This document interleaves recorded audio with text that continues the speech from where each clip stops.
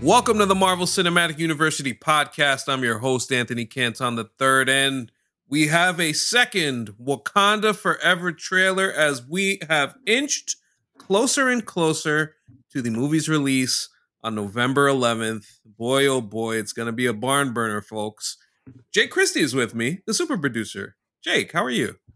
I'm doing well. I actually forgot my Bluetooth headphones, so I was not able to watch this surreptitiously in the work bathroom. So I had to watch it when I got home. So yeah, that's just a fun thing that happened today. I think, man, it sucks when you can't do things certain things at work that you're normally accustomed to doing elsewhere. The working from home change is a real thing for Yes, folks. and once again, it would have not have been a problem if I had my headphones. I mean, it's I just even before I was working from home, I was still able to watch trailers. Just you take a little bathroom break, and for a minute and a half, they think you took a poop, whatever. And nonetheless, transition Wakanda Forever, folks. Okay, so I think I want to start off with this because I think what this trailer does here, as opposed to the emotion of the first teaser released back at Comic-Con, is it kind of highlights what the central plot is. Yes, there is the remembrance of T'Challa. There is the moving forward aspect of that for the Wakandans and Shuri and the rest of the crew. But I think more so than anything, this trailer kind of highlights Namor and the Talokan and what that's going to look like. And I think that the way that M'Baku speaks of reverence about Namor, it says a lot about the respect and everything that's going on there. So I'm interested in that conflict part. But before we dive in any further, give me your general thoughts on the trailer and what you saw here. I think it goes to what you're saying. I think it's really vital, honestly, to sell Namor because the Black Panther is such a phenomenon, and in a lot of ways, people are so familiar with the main characters, and Killmonger he himself was intertwined with Wakanda, and so I think it very easily the fear is when you make a Black Panther sequel that the villain just doesn't stand up to all of the stuff that's already built. You know what I mean? There's a rich tapestry of a world, and you can imagine a movie that doesn't sell you the weight of the villain. And that is not something I was personally worried about because I trust Ryan Coogler, but it's I think a pretty common sequel thing where it's like, wait, so this guy is also bad too? Like, what's his deal? And I think that them selling, Namor and all the underwater folks as just as much of a lived-in world as Wakanda, even if we don't see it to the same extent, is really vital because if you don't do that, you end up with the Dark Elves in Thor: The Dark World.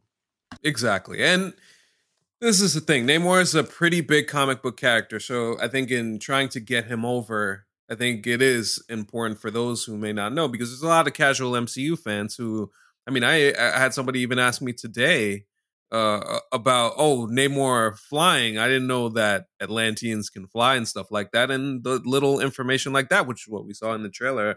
I think they did again a very good job, and Marvel's pretty good at this with showing us a decent amount without showing us everything. I think seeing Riri Williams was a lot of fun. Seeing what that suit's going to look like, a very, very more modern version of what Tony Stark's first Iron Man suit looked like back in the cave. So, just seeing that type of technology was a lot of fun. There is another shot that you see of Shuri being consoled by M'Baku and Okoye. So this makes me wonder a lot if another death is coming because it seemed very emotional there. So just that little stuff that they gave away there. But again, I think putting the focus on the conflict between the Wakandans and the Talokan intrigues me and it interests me. I think something that was written today by Richard Newby on the Hollywood Reporter was what this conflict could mean. Is there somebody kind of stirring this conflict behind the scenes? Now, I don't want to give everybody pause here, but there's been heavy rumors that there's a certain villain of doom that may Mhm. be appearing at some point, and obviously the Mhm. connections with not only Namor but Doom's connections with Black Panther have been very relevant in the comics for a very long time. And so it would Mhm. only make sense if you decided to include him. This would be a nice spot to include him. Maybe not as a central part of the film, but as somebody kind of like in the Spectre causing the problems. But Mhm. I just think I just think overall, like this we didn't need necessarily another teaser. I mean, I'll say this No. myself personally.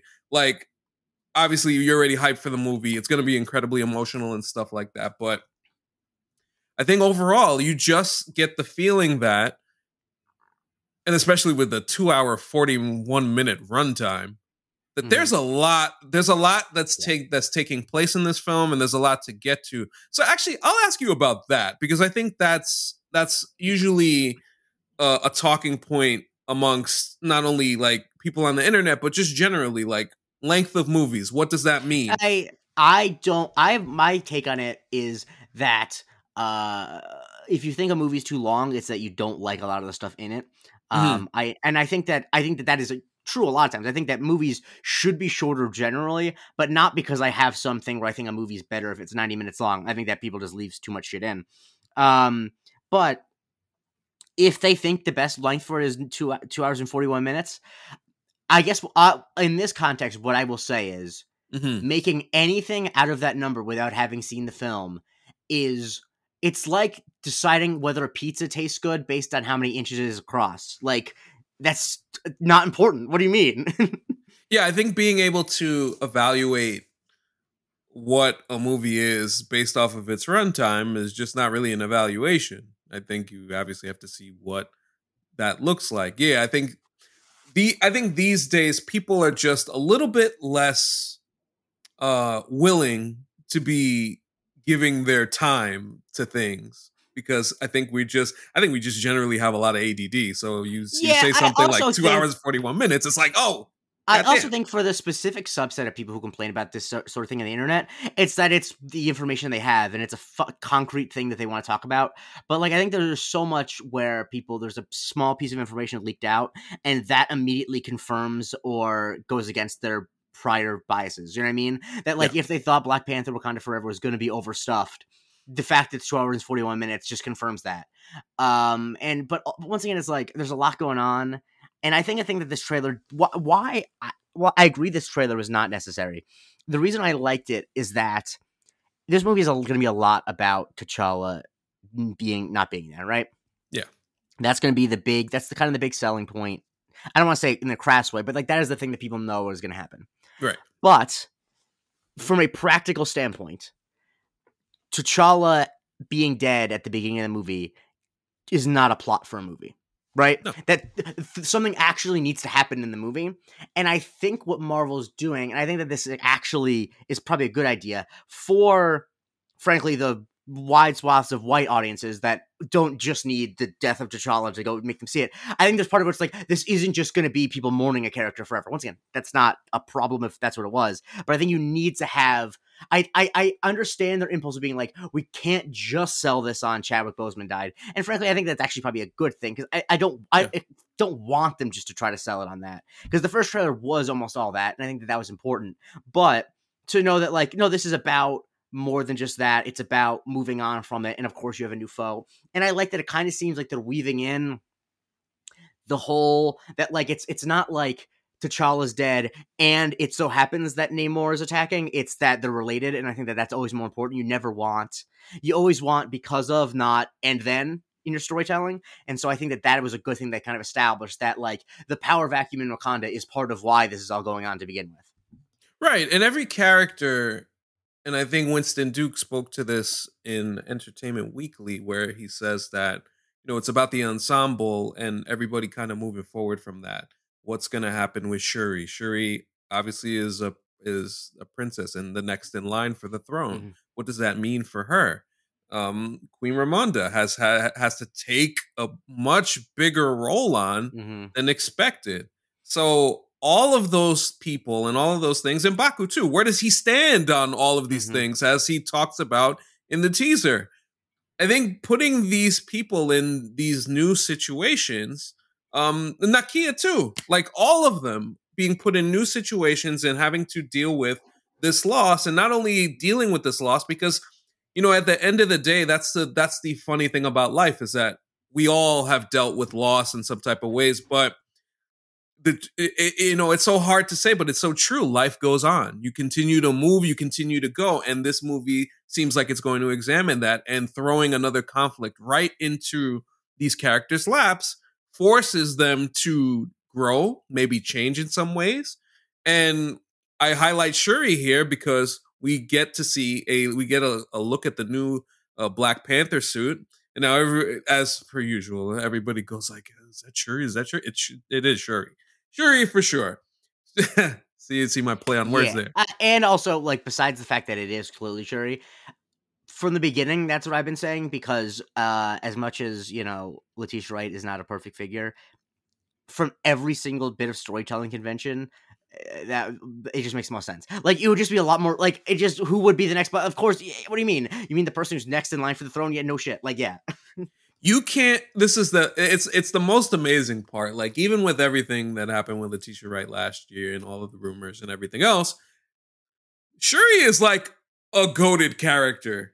Like when we think about, she's awesome. So to kind of see where she goes from here and how she handles being a bigger part of this, it is interesting. It's very intriguing. And then going up against what seems like such a force of nature, like Namor is. Like everybody on the internet thirsting over Tenoch Huerta today was a lot of fun.